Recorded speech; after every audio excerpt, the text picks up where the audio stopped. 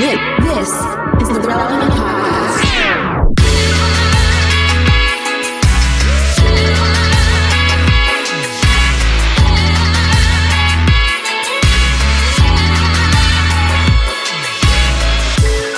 It's episode 998. Holy cow. And it's a Relevant Podcast here in Orlando. I'm your host, Cameron Strang. And joining me from Loverland, Virginia is Jesse Carey. Hello, hello. From Austin, Texas, author, speaker, podcaster, Jamie Ivey. Hey, guys. And once again, blowing us off. No, that's not true. He had something come up. Derek isn't with us. And so filling in is our very own downtown Emily Brown. Hello. You have big shoes to fill. You've been filling in for Derek for like four episodes now. I think she's bringing her own shoes to the table and doing a great job.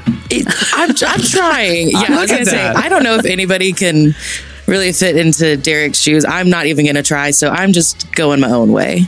And hopefully everyone's enjoying the crazy ride. Oh, it's been quite a ride. Beforehand, we were talking about your sweet UFO tattoo that you have, which, I feel like, because right now, I mean, when Derek comes back, he's essentially filling your shoes. That's how good you've been doing. And I think we're going to require him to get a UFO tattoo right on his neck as a way of paying homage to your service here, Emily.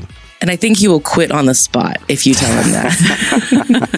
Because if there's one thing I know about Derek, it's he does not love space in the same way I do. So I just don't see him getting that. Yeah. Jesse doesn't love space either. I didn't know Derek didn't love space. I feel like he's made comments before about how he's like, he just wants to stay on Earth. He doesn't want to go anywhere. He's good on the ground. Yeah, that's true. That sounds like Derek. Yeah. Yeah. Like I said, it's the thing about space. Too much space out there. It's too big. Let's shrink it down so we can think about it. Make more, I don't know. Why is everyone worried about it? Too much space up there. That's exactly what it is. Just space. Too much space. Oh, man. All right. Well, we have a great show in store for you today. Coming up later, TD Jakes is here. This is crazy. I don't know if you follow him. I follow him on Instagram, much like Jerry Lorenzo, and a lot of people follow him on Instagram. Great teaching. He's famously done Women Thou Art Loose, the women's conference, forever. And this is the last year of it. So we talked about that. We talked about women in ministry. It's a great conversation. Emily talked to him recently. So stay tuned for that. The Last Dance with TD Jakes. You know what's interesting? Like, this doesn't apply to TD's conference, Women That Are Loose, because he's doing it. He talks about intentionally handing the baton to the next generation, and there's other bigger reasons why they're stopping it. But, it reminds me, I mean, think about the landscape. There aren't any big Christian conferences anymore. It seems like that was a huge thing for a long time. I'm thinking like Catalyst and some others, and they went away. Do you think because of like COVID conferences, or do you think even before COVID conferences were kind of fading out? I can get all the teaching I want online. Everybody's accessible. I don't need to go travel, spend all this money, get a hotel. Jamie, I feel like you probably out of all of us on this call have are plugged into the world of live events. Have you noticed that since COVID, even though a lot of people's lifestyles have returned to some degree of normalcy, that those type of live events just don't seem to be coming back? Is that observation accurate? I think it depends on maybe the area that it is being held, maybe is what I'm thinking. Cause like I'm doing an event later in the year in South Dakota and it sold out in like 12 hours. And I was like, oh, people are coming. Yeah. But I do think people had to pivot so much during COVID and so they took all these conferences online. And then if you have the same, I don't know if this is what TJX did, but if you have the same conference, and then you take it online and then you try to bring it back, I think people got a little used to that online stuff. It's the same way people are having trouble getting people back in churches. So like, oh, wait. You were serving me really well for my computer screen. So I agree. I think it's really hard to have live events just with people getting so used to not traveling.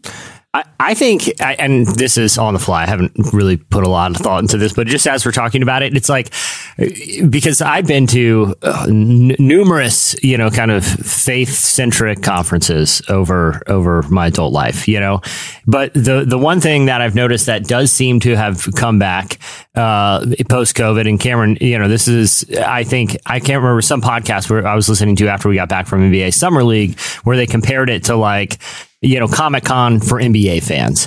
And it's like a lot of those type of conferences that really are sort of like fan service, where it's not really like speeches or presentations. It's like panels and interacting and very community centric.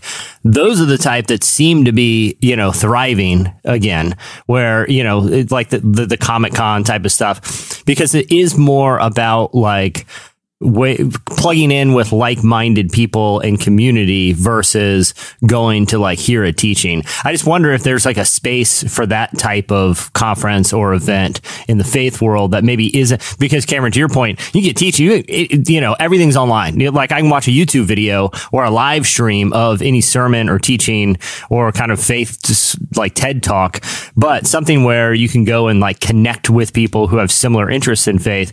I wonder if that would be sort of like the next chapter of where that goes. Well, I think people want an experience, and so I think you're on to something, Jesse, is they want that experience. And so give me more than just what we used to do is just speaker after speaker on a stage. Like give me an experience and give me connection. So I think you might be onto something.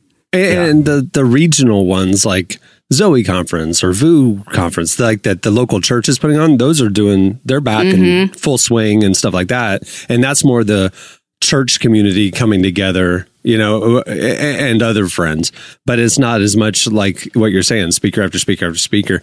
I think the one thing that, we've seen come back like full force is live music, and touring and stuff like that. And equating that to the church conference thing. And Jamie, you were talking about online church. I did online church for 2 years and became a shell of myself spiritually. I didn't realize what I was missing. And I've been going back to in-person church since earlier this year. And, the tangible worship experience, being in a room of people, the energy, there's something palpable about it that online church just did not give me.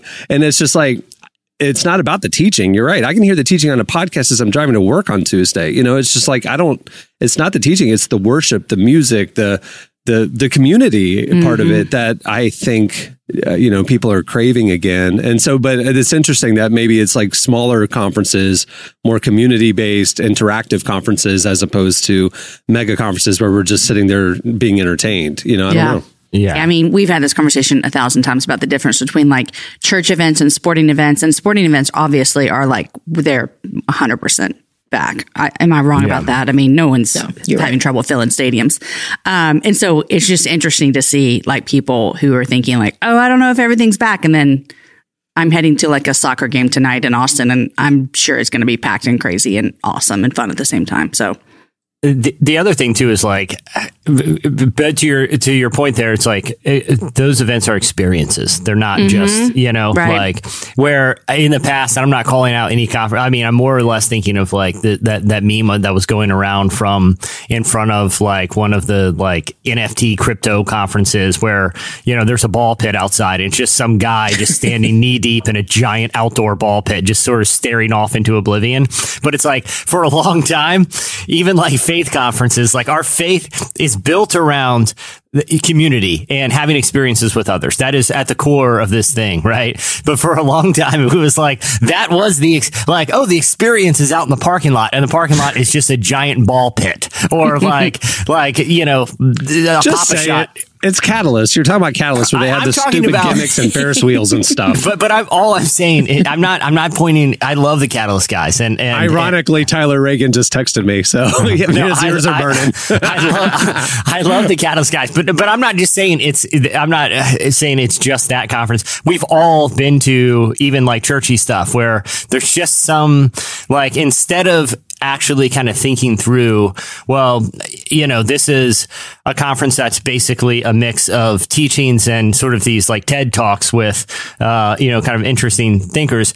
The experience will just be out there. We'll put some games out there. People will love it. And it's like, no one coming here is going to go out there and do, kick the soccer ball in the goal or do the dunk tank. This is like, that's not the experience people are looking for. Like, we're not looking for the experiences that children have at birthday parties. We're looking for relational experiences or connection. There is nothing sadder. I'm sorry. There's nothing sadder than that parking lot. Okay. I remember very specifically the very last Catalyst I went to, a ministry company spent a lot of money. I'm talking 6-figure money to do this big interactive gamification thing in the parking lot. And then while you're there playing the game or whatever, like you're getting introduced to the brand, right? And they spent a ton of money. It was so impressive. They had 10 people working it, all in their branded shirts. Nobody was there, not one person. And they were off to the side a little bit, and you could see them bored and longingly looking at you. Will you please come over here? And that keeps you from going over there. You know what I mean? It's like, I don't want, yeah. It's so sad when nobody does the parking lot gimmick thing, man. But the thing is, it's not, I am not saying that it's like any specific company. I mean, it was for a long time, whether it was like a faith conference or, or something that was unrelated to the church. That was the same. It was the same strategy. You know what I mean? And I'm not blaming any of those brands, because they were just trying to find a way to kind of cut through the noise and provide some entertainment for people that are there. But COVID, like I said, has just changed our mindset, like changed what we're craving. To your point, Cameron, when you go to church, it's not necessarily the teaching that you're craving, because you've been getting that online for 2 years during the pandemic. Mm-hmm. You want to be around people in a meaningful way, and it seems like out of anyone, we should be the best at that. Like, that's our whole thing is relationship. You know what I mean? I don't know what it looks like. I don't know what kind of conference would draw people in a way that is unique to what we're doing. But I do think, like I said, when you look at stuff like a Comic-Con, or even Cameron, these like events we'll go to at like the NBA, before the NBA draft, an NBA team's pretty good at creating an experience for a night where you're connecting with people. And it's not necessarily, hey, go sit in an auditorium and everyone collectively stare at a person or a screen. It's, it has its own energy, and you make friends. And I don't know, there's got to be some model for a future conference. Corey, if you don't mind just making a side note that you could send me later. Start next big, very profitable Christian mega conference built around experiences. I just don't want to forget that, because it seems like real market void. Well, it has to be something that we can't replicate with a screen. I think that's the key, is like when you're in the environment of worship, you just can't replicate that by watching it on a screen, and so it's like, and like you said, Comic-Con, I'm walking around, I'm seeing there's a buzz and energy that you can't replicate on a screen. Yeah, it's a panel. You can ask questions, and yeah. So it's like, what is that? Exactly. Anyway, that's not why TD Jakes is ending Woman Thou Art Loosed. Please don't infer that they were failing. It was probably the most successful, Christian conference. I mean, man, this dude, he would fill the Georgia Dome. I mean, it's insane, the gatherings that he has done over the years. I will say this, for a while, their motto was, to be fair, come for the teaching, stay for the ball pit. And Woman, thou art loose to the ball pit. Go ahead. After service, they're out in the parking lot. I went to a silent disco at a conference one time. It was a youth conference. I feel like I should clarify that. But did you leave room for the Holy Spirit when y'all were dancing silently? Yeah, I mean, I was a leader at it, so I was absolutely. So you were the Holy Spirit. You were I was getting kids like, it's a little close there, guys. So that you just put in everyone. When they're like, I can't hear you. What are you saying? The funniest part is you take your headphones. You take your headphones off, and you hear these kids singing horribly off pitch to these songs. All the different songs. It was great. The actual best part was they did clean versions of like popular songs. And so you would take your headphones off. And the kids are singing the bad words. Yeah. Oh my gosh. Filling in the blanks. Those experience things though, like, football starts this weekend and I go to all the Texas games. They have so many experiential things around the stadium for all day long during the game. And it's just getting fans there and getting them involved. Yeah, and but it's stuff that people want to do. You know what I mean? It's not like it's interaction. It's not a ball pit. Not a ball pit. Exactly. Yeah. There's a lot of beer. That's what the parents are coming for. The adults. Well, Corey, they do concerts too. Corey, my conference definitely gonna have beer. We got to get people there. You get 2 free coupons every day. And use them whenever you want. 2 pints. Last year, Salt and Pepper was one of the people playing afterwards, and my dad was with me, and I was singing every word, and my kids were so embarrassed. And we looked around; it's all like women in 40 to 50 years old, singing every word. They're women 40 to 50 years old. Exactly. Yeah. It was really funny. Move the show along. Stay tuned. Tyler joins us for Ellen and Buzz.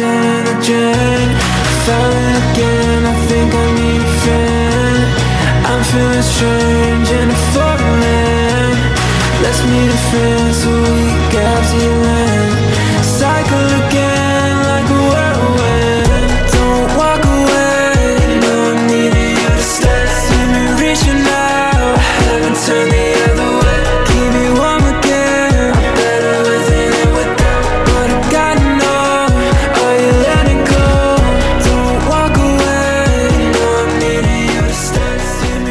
listening to Dreamer Boy and Benet. The song is Are You Letting Go? Season 4 of The Chosen is in theaters now, and the reviews that count are in. Amazing. Did not disappoint. Flurry of emotions. It was powerful, heartbreaking, uplifting. You have got to come and see it. It is a message for everybody. I highly recommend that you come out and see The Chosen Season 4. Episodes 1 through 3 of The Chosen Season 4 are in theaters till February 14th. So visit thechosenriseup.com and get your tickets now. That's thechosenriseup.com for tickets today. Okay, it's time for Relevant Buzz. Please welcome to the show, Relevant Senior Editor Tyler Huckabee, bringing us the latest of what's happening at the intersection of faith and culture this week. Hey, Tyler. Hey, everybody. Tyler, before we get started, I have a question for you. Yeah. You're looking at the screen, you see all of our fine faces. That's right. Does Jesse look like he's getting ready for his first day of pre-K? Like with his big boy glasses and his backwards bright green hat? I explain the look. Okay, let me explain. I have an answer, but I'll hear you out first. Let's hear your answer, and then I'll explain, Tyler. I was going more like off-season baseball guy, like they're checking in just to see how the off season's going. No, everything's oversized. Like the hat's like too big, the glasses are too big. But the baseball player, I'm not a sports guy, so I'm already out of my depth here a little bit. But whenever I see a photo of these guys, whenever they're on TV talking, for whatever reason, the hat is a little too big. They are not bothering with the contacts. The contacts are out, so they've got the glasses. And they got a little shade on their beard. They got beards. Yeah. The MLB loves like a 5-day beard. that seems like a big part of the aesthetic over there. I don't think I've ever watched a baseball game on television before. So if I'm wrong on this, I'm more than willing to be correct. I'm with you, dude. I watch baseball all the time, and I would fit right in, and it's a very cool culture. I go to games. I don't mind like being at the game. I do not watch them on television. That is not interesting to me. And look, I'm not going to sit here and I don't feel like I have to defend my look right now. But I don't know if you guys are watching Welcome to Wrexham, the new. I am. No, but I want to. It's fantastic. It's very, very fun show. Two stylish gentlemen are at the center of it. And Cameron, what does one of them wear? Pretty much every episode. It's a big flat bill baseball hat. It's slightly oversized. Newsflash, it's in. I don't make the rules. Okay, I think it's you having it on backwards is what makes it look like you're a little kid. I can't have it on forward with this mic. Look what happens. Look, see, I'm banging my head on my mic cage. Right. Okay, so when I record, I have to turn it backwards, or the bill of the hat hits the mic cage. Okay, makes sense. The reason it's bright green is because I had a fantasy football draft this week, and I got home very, very late at night. And this hat is for usually at fantasy football drafts. I know it sounds dorky, but everyone wears their team gear. Okay, I've been in the same league for 15 years. Wait, the full outfit, including the pads and cleats and helmets, stuff? Regulation. No. Everyone typically wears either a jersey or Sun Team apparel. I've been in the same league for literally since my early 20s, and that's just what we do. And we do it in person, and we do it every year. We call it our Christmas morning. It's our night. Anyway, I got home very late, and I threw my New York Jets cap onto the desk beside my bed that night. And this morning, we're recording early, and thank you guys, by the way. You guys are working around my schedule. I have something during our normal recording time. And I, because it was early, I didn't go through the whole morning routine, and I grabbed the closest hat on the way upstairs, and I saw myself in the camera, was like, nailed it again. Never all right, Tyler, what's going on this week? Well, all right, we're going to start, and I got to warn you all. I got to warn the parents. I got to warn the school the school marms, the pastors, the husband, father pastors. We're going to start out getting a little bit relevant after dark here. And this one, it doesn't start relevant after dark, but I think you'll see that we're going to get there pretty soon. A new study came out, and this was a study conducted in the UK. So there's a little caveat there because these are British people, and we love our British people. You know how they are. You know how they can be. But this was conducted in the UK by the British National Survey of Sexual Attitudes and Lifestyles, and they found a correlation between strong religious belief and a healthy sex life. Now, this is a little bit surprising to me. I don't know if it's a little bit surprising to you too. Religious people aren't known for their robust and maybe extremely satisfying sex lives, at least in popular culture. But in terms of the actual survey, the numbers don't lie, and they do say that actually going to church more, so having like that's correlated with a strong religious belief, if you're regularly attending religious services, is connected to more satisfying sexuality. Now, a few caveats to this, and one of them that I think is very interesting. First up, it is not necessarily, there's not really a correlation in terms of quantity. If you have more religious belief, you're likely having less sex than somebody who's not super religious. But it is quality. You're more satisfied with the sex that you're having if you have a strong religious faith. The second that makes sense to me though, because they value marriage and there's an intimacy and a soul tie that is not just frivolous. I mean, I agree. They don't really know why. We don't understand all the ins and outs of this. But Cameron and I had the exact same thought that this is probably there's probably you're likely to be having less sex because you're having sex probably with a committed partner. You're more likely to if you have a strong religious belief, and that you're kind of limiting yourself to just the good stuff, so to speak. There is actually this idea that there might be sort of an optimal amount of sex for people to have that they're satisfied with. If you're not having any sex, well, that's not very satisfying. But there is such a thing as having too much sex, where it starts to be the return just gets a little lower on that, and religious people tend to be closer to that optimal level. Now, the second thing, Sunday morning window's off the table. And so it's, the diminishing return you're talking about. Yeah, exactly.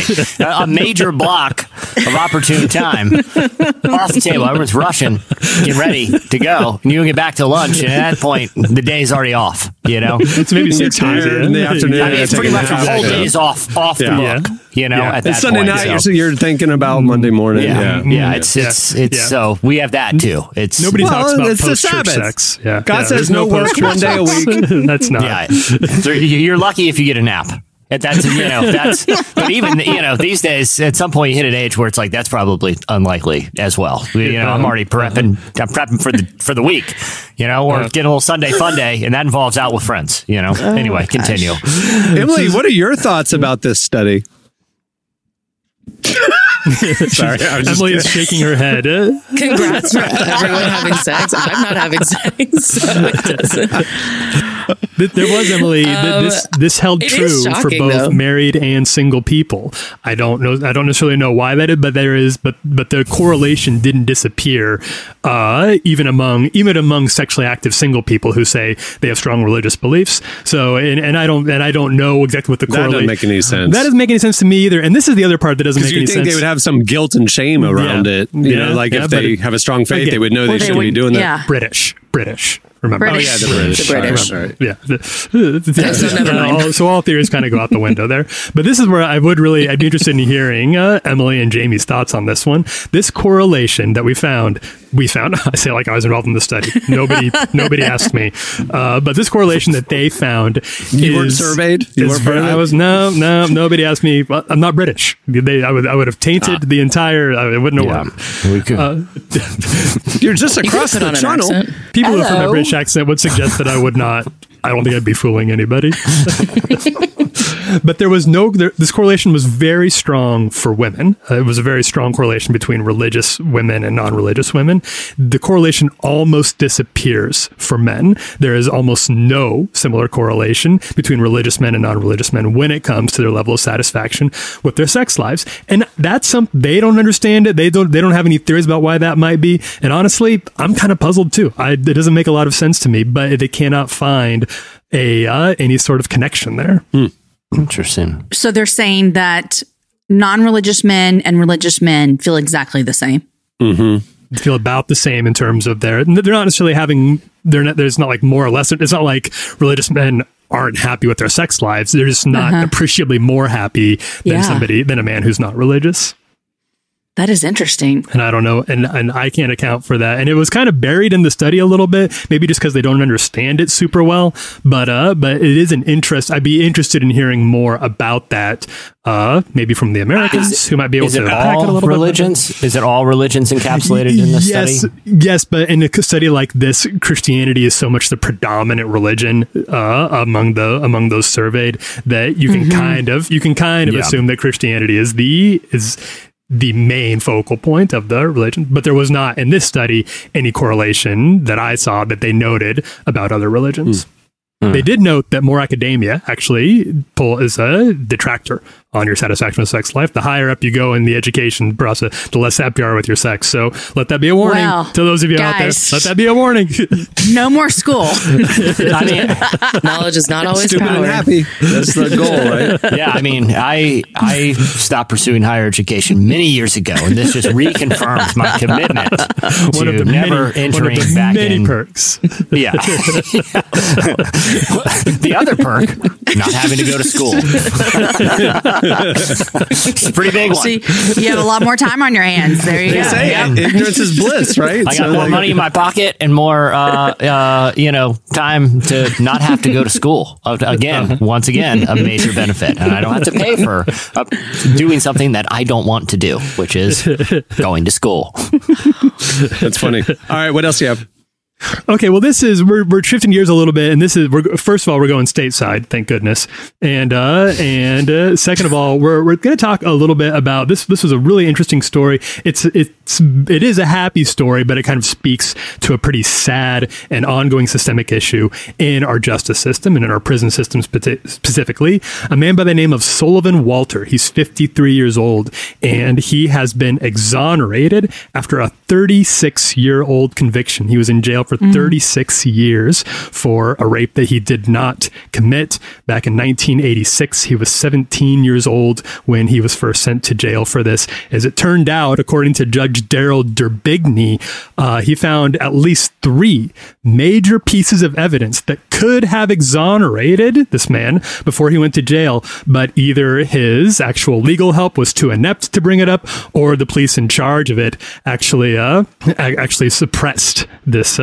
information. Wow. This is what ended up sending him to jail. There was a botched investigation. It turns out that this man Walter was mistakenly identified in a lineup, even though there was no record of him actually being seen at the scene of the crime. The person was masked, so how was this person identified? The previous counsel failed to point out conflicting statements from investigators and missteps. This is according to Yahoo News. So conflicting statements, these things were not brought up to the jury.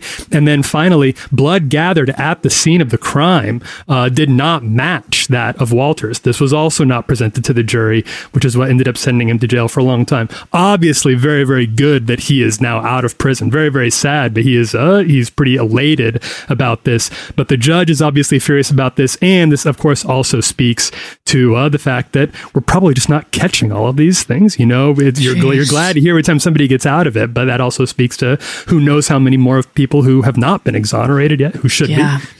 How did this new evidence or old evidence get back to light? Do you know? It was thanks to the Innocence Project, an organization that we've referenced on here a number of times. And this is their sole focus, is trying to find these cases and get them back in front of a judge. And in this case, they were successful. But in many cases, they're not. You hear a lot of times that judges just refuse to look at these cases. Sometimes all the way up to the Supreme Court will refuse to listen to new information that they bring out. But thankfully, this time they did. I don't mean like this is a heavy topic and one that I think, to your point, Tyler, points to a lot of systemic issues that need to be addressed on, kind of the macro level, because a lot of times when we hear about it, we hear about it on the micro, like a specific case or a specific piece of evidence or something like that. When it really, to your point, points to larger issues with how criminal prosecution works, with the appeals process and disproportionate prosecution for different communities and things like that. But so I know it's a serious topic. I don't mean to make light of it, but I also think and maybe they do. I should probably, I'll look into it, but don't you feel like the Innocence Project should have like 3 of the best true crime podcasts ever recorded? Because I mean, honestly, like we're in an era where true crime podcasts, there are multiple cases of not just the interest that they have brought in actual cases, but sometimes their investigations have been more effective and more thorough than law enforcement investigations, and have led to either guilty verdicts or exonerations of people. I feel like if I were working at the Innocence Project, I would be like, guys, we need to hire a podcasting team, because that could be honestly, that could bring so much light to a lot of these cases, especially with the depth and of investigation that they're capable of and the credibility that they have, because so many of them are actual lawyers. I feel like there's an intersection there that could really benefit their cause. And sometimes I was going to ask you, Tyler, why do sometimes these judges not care to hear the case? Well, a lot of times they don't care because there's no noise about it. And like, there's no one like talking about it. And so it might be like something that it would make them look bad. Their that career they got go it bad. wrong. Yeah. Right. Yeah. And so they have to like, no, we're not going to bother with that. So you bring more chatter to the situation. All of a sudden they're like, oh, the people are speaking. It's literally the HBO documentary series of Patton Oswalt's, late wife. She literally was a blogger and a true crime, and she got obsessed with the serial killer story in California, and found a community of bloggers and podcasters and citizen investigators, and they ended up finding the guy 45 years later. And he got convicted. I mean, it's unbelievable. I mean, she lost her life through it. She kind of, it's a sad story. But I mean, it's great. It's exactly your point. And so maybe season 3 of Only Murders in the Building will be what you're saying, Jesse. I do think there is this pressure that people in the Justice Department can sometimes feel to maintain this idea of untouchability, like this idea that we do get these things right, because the more trust that we as the public have in them, the smoother these things are likely to go. And I see where people are coming from on that, but that is not more important than vindicating people. I would say if there's any chance that these people didn't do the things that they're claiming their innocence of, then you've got to take a look at that. And I think people can accept that mistakes happen. People are grown-ups. Yep. Well, there's a lot more where that came from. Make sure to make relevantmagazine.com part of your daily web browsing, and follow us on all the socials for the latest. We're covering the intersection of faith, life, culture, and justice every day. Thanks, Tyler. Thanks, everybody. Thanks, man. Bye, Tyler. All right, that'll do it for Relevant Buzz. Stay tuned. Up next, TD Jakes joins us. I was walking through the parking, I just saw you, oh no. We start talking, I start falling, this ain't nothing, you gotta know. We get coffee the next morning, it starts storming, oh no.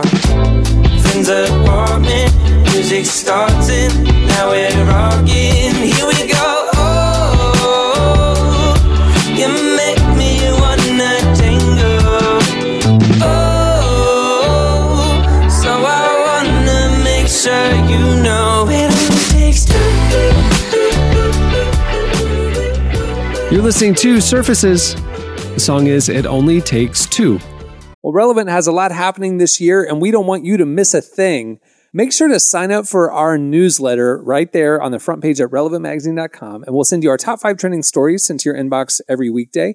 We'll also send you a weekly podcast newsletter with the latest episodes, some fan extras, and first peeks at the new shows that we're going to be rolling out throughout this year. Make sure to sign up. It's the best way to keep in touch with everything we got going on. Well, our guest today is TD Jakes. You know who he is. He's a best-selling author, speaker, pastor of the Potter's House in Dallas. This year, for the final time, he will host the women's conference, Women Thou Art Loosed. It was a game changer for a couple decades now.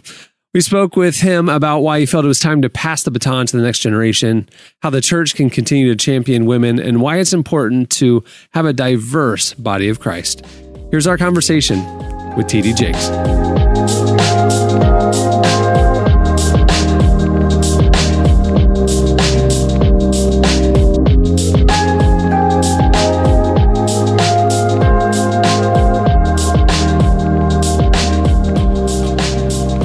am really excited to talk about the Women Thou Art Loose conference and its big finale. How are you feeling about that? Well, I'm excited about it. It's certainly an opportunity for reflection for me to look back over the span of almost 4 decades of ministry and to see what has been accomplished and what has been done in the lives of so many women and the various ways that we've communicated with them, not only the conference, but the books and the music and all of the variations.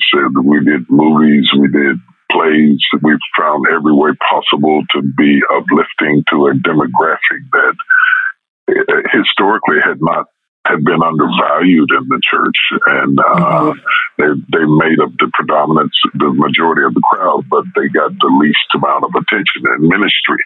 And so I felt it was incumbent upon me to kind of get something started that really spoke to and address some of the needs that my wife and I had noticed that were going on in our local church. It started out as a Sunday school class, and gosh, to see what all came out of it has been utterly amazing. Mm-hmm.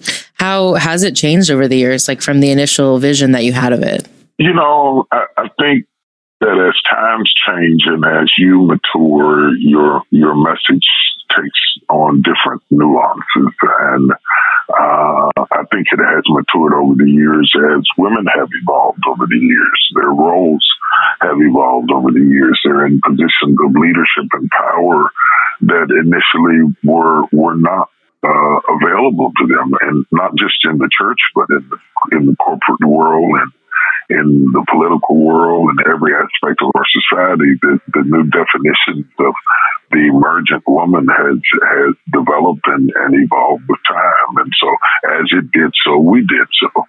And we continue. I think this conference is going to be a reflection on that, because of what we have great speakers that are going to be ministering to the women from the Word of God and building them up spiritually. We've also got Christian women who are leaders in the corporate world who are going to be on panels talking about women in power with Christian values and how that works for them and how they integrate their faith into the business world. It's kind of true to our core, because our core brand centers around ministry and marketplace.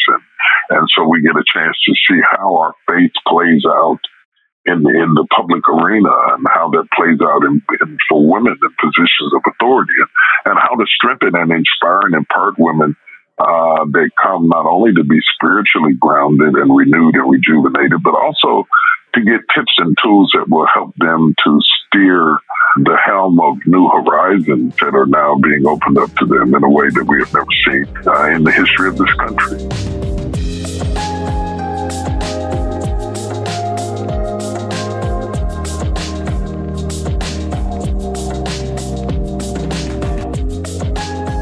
You know, just even in my own lifetime, I feel like I've seen more and more women step up, whether that's in the church or, like you said, in a corporate world, and just become leaders, which has been really great. But I personally feel like there's still, a bit of a ways to go. Do you agree with that? And, what can we as the church be doing to ensure that we continue to pursue that? Of course, I think there's a ways to go. It's kind of like the civil rights movement. We're not there yet. There's still disparities in the pay scale for women in the workplace. That there's often a disparity between what a woman gets paid doing the same job that a man does, and there's still a disparity of the amount of CEOs that we have in high positions in corporations that are women. There are a lot of disparities when it comes to access to capital for entrepreneurship that still needs to be addressed. There's a lot to be done, and even in the church, there are things that need to be done where women are taken seriously in ministry, where they're taken seriously and not prohibited in the roles that they can play in the churches that they have contributed to historically. And if all the women left the church, many churches would collapse. And so, I mean, to not recognize them and to somehow find a justification to discriminate from the very people who have been the lifeblood of the church historically, leaves something to be desired. And so Women Thou Art Loose really, nailed a message into the heart of the culture and to the heart of the church that women mattered, and their pains and frustrations and heartaches were often justified, and that there was a place to be healed and a place to be challenged. And I think those are two different things between healed and wholeness. It's one thing to be healed, it's another thing to be made whole. And so the first objective was to create a space for them to be healed from the trauma of their history and society and culture. And religion has often been complicit in that whole process. And then to go from healed to wholeness is to how do I find my place in the world that is evolving and opening up new opportunities. And with it comes new stress and new pressures and new demands. Anytime you're breaking through glass ceilings, you're held to different standards. You're not seen as an individual. You're seen as a gender, and you're not. Your own merits don't come to play, but they will categorize you in a group. So that's how women are. That's how that sort of thing. They have to overcome all the kinds of things that any minority does that emerges into new realms of influence and power.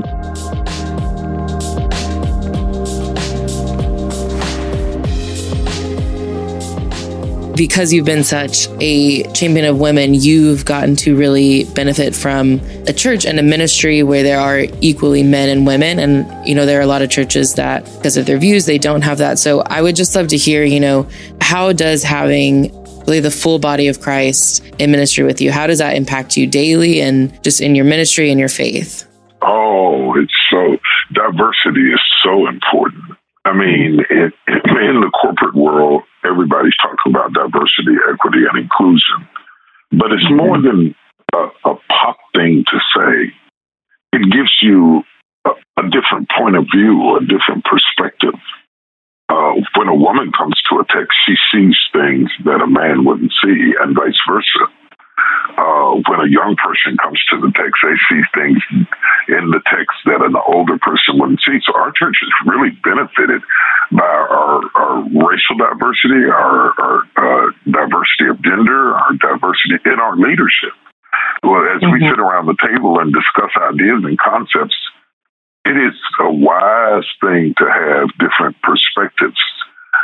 So that's how you get whole, is when you take different perspectives and put them together. That's what creates wholeness. And so it is certainly, and I've kept up because of my kids, they've kept me relevant. Their perspectives and their views are contagious. It affects you, it rejuvenates you. And my wisdom and my experiences have affected them. And so when you have diversity, we often think about it in terms of race, but also in terms of age, in terms of skill set. Not everybody's a preacher, somebody's a teacher, somebody's a thinker, somebody's an administrator.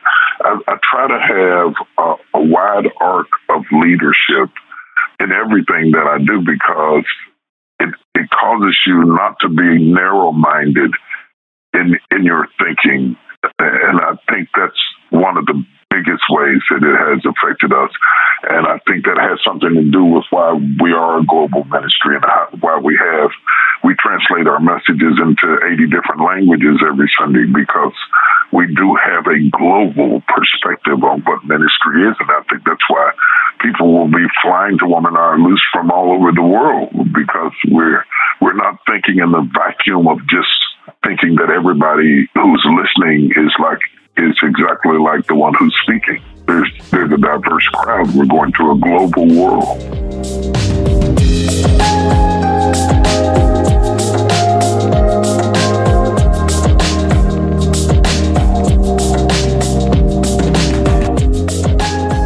That was TD Jakes. Hey, if you don't follow him on Instagram, you should. It's a nice little refreshing of the timeline when his sermon posts pop up. All right, stay tuned. Up next, it's your feedback.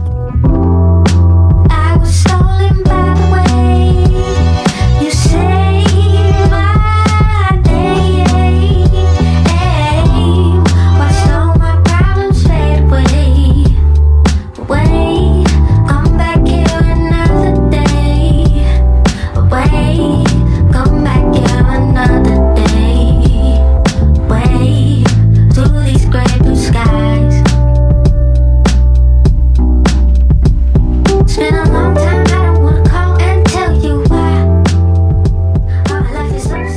listening to Saint Panther. The song is Problems.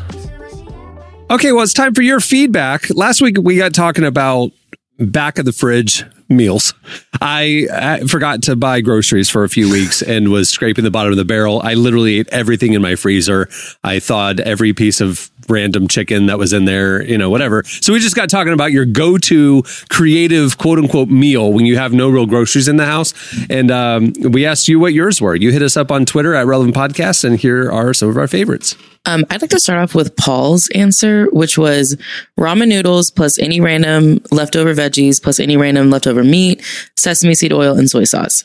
That's not a leftover meal. I literally had that meal 2 nights ago. I'm staying with my friend. We actually made that. And that was not we don't have anything. That was a planned strategy. So I'm a little offended that that's his go-to creative meal. I would like to know, what's your planned meals? What are you a professional chef? Because to me, we were hyping up that ramen. We thought we were Michelin star or something. And apparently we're not. So I have some beef to pick.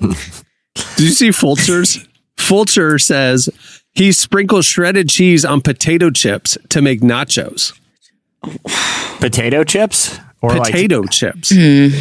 I mean, a lot of these people I think are geniuses, to be honest with you. I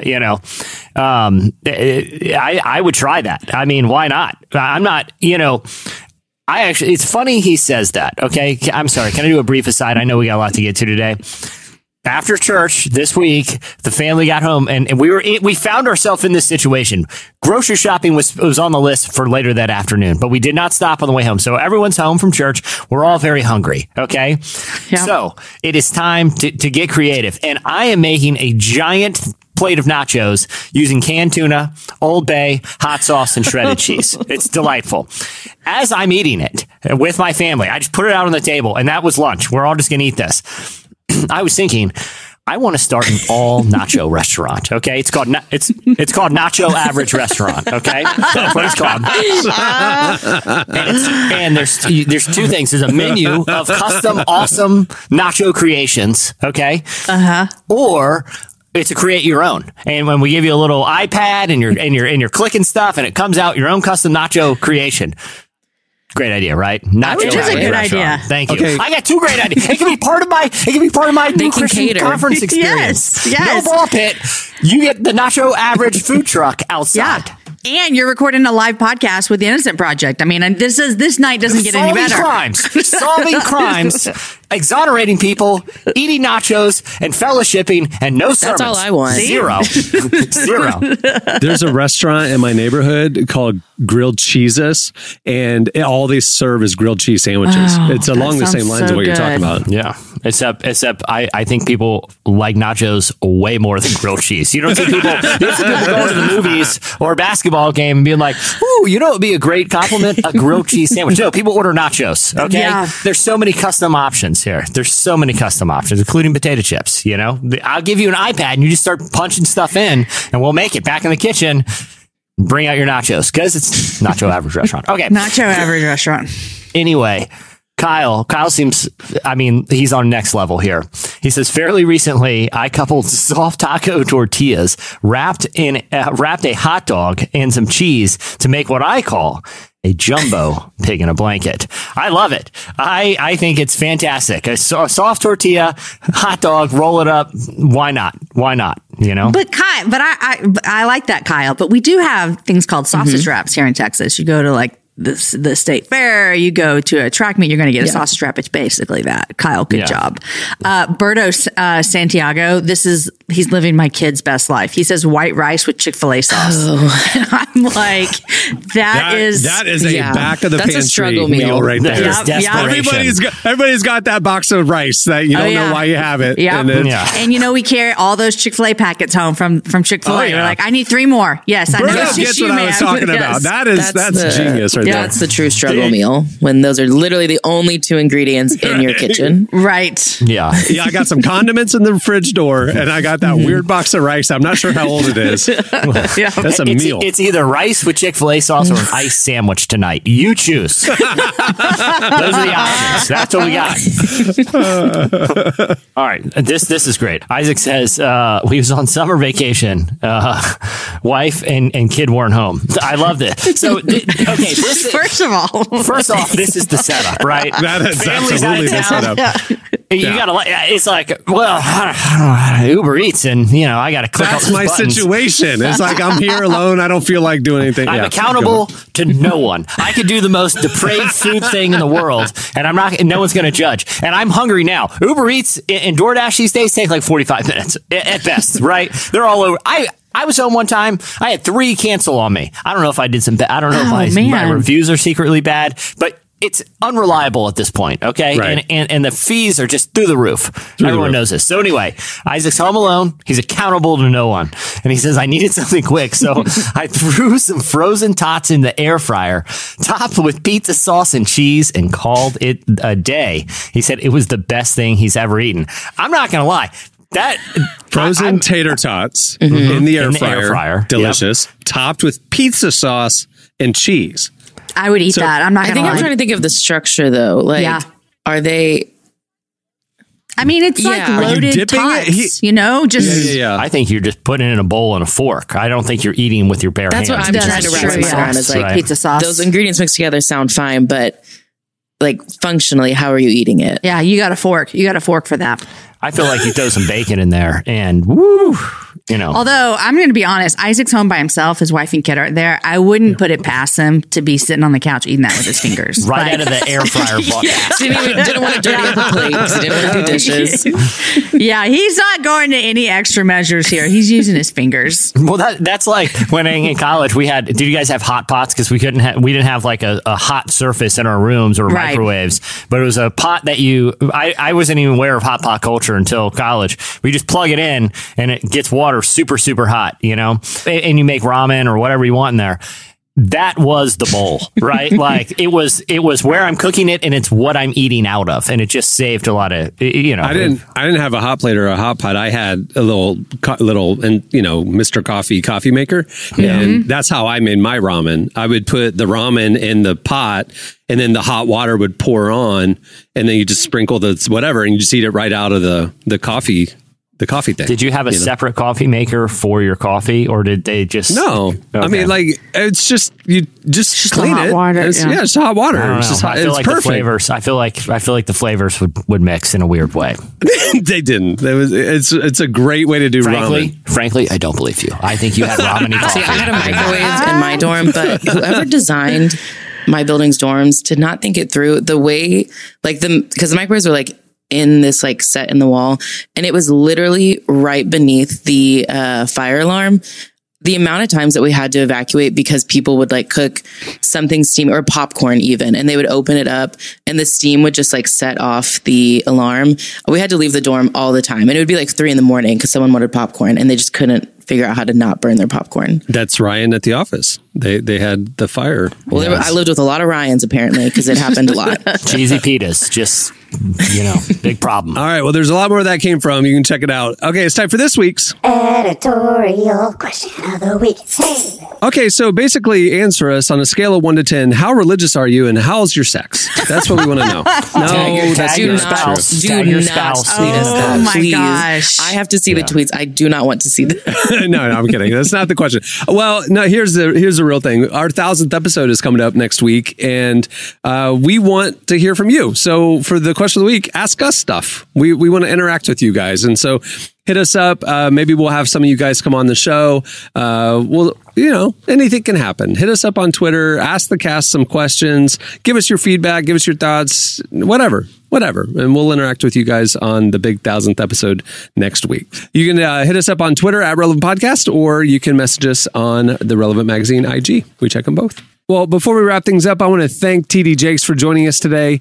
He's one of my heroes of the faith. If you haven't watched his sermons or read his books, go do it. It'll bless you.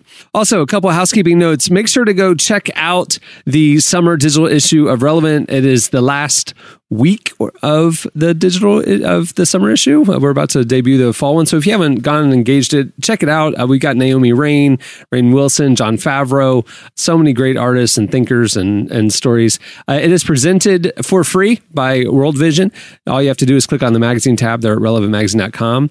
Also, if you're a Relevant Plus subscriber, you have your ad-free enhanced edition there waiting for you in your account dashboard. So go check that out if you haven't already. It's a beautifully designed version of the summer issue.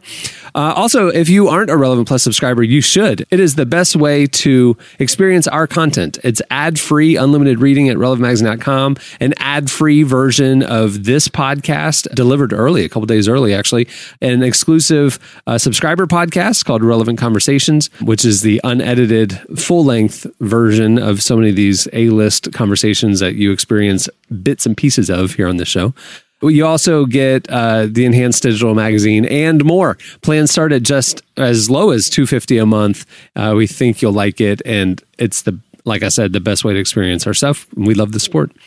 Also, if you haven't checked out relevantstore.com in a while, head over to see the podcast fan merch and some other stuff we've got, magazine archives, lots of stuff there at relevantstore.com. And if you like the show, send us feedback. Tweet us at Relevant Podcast. Tell your friends, post about it, share clips, and rate it and review it wherever you listen. Those 5 stars and those positive comments help the algorithm, and we appreciate it. Okay, on that note, we'll wrap it up. I'm Cameron Strang. I'm Jesse Carey. I'm Jamie Ivey. I'm Emily Brown. For Derek Minor. He'll be back next week. Don't worry. We'll see you. Have a good one, everyone.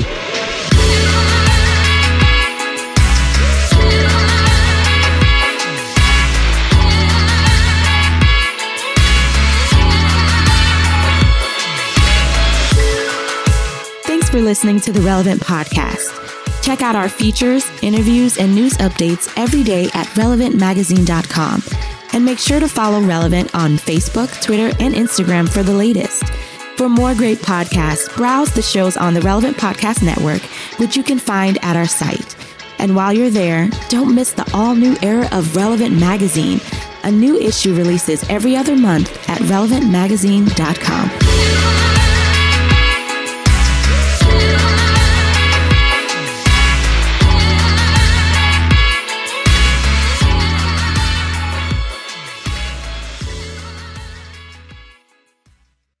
Come for the teaching, stay for the ball pit. Relevant Podcast Network. Everybody in your crew identifies as either Big Mac Burger, McNuggets, or McCrispy Sandwich. But you're the Filet-O-Fish Sandwich all day. That crispy fish, that savory tartar sauce, that melty cheese, that pillowy bun. Yeah, you get it. Every time. And if you love the Filet-O-Fish, right now you can catch 2 of the classics you love for just $6. Limited time only. Price and participation may vary. Cannot be combined with any other offer. Single item at regular price. Ba-da-ba-ba-ba.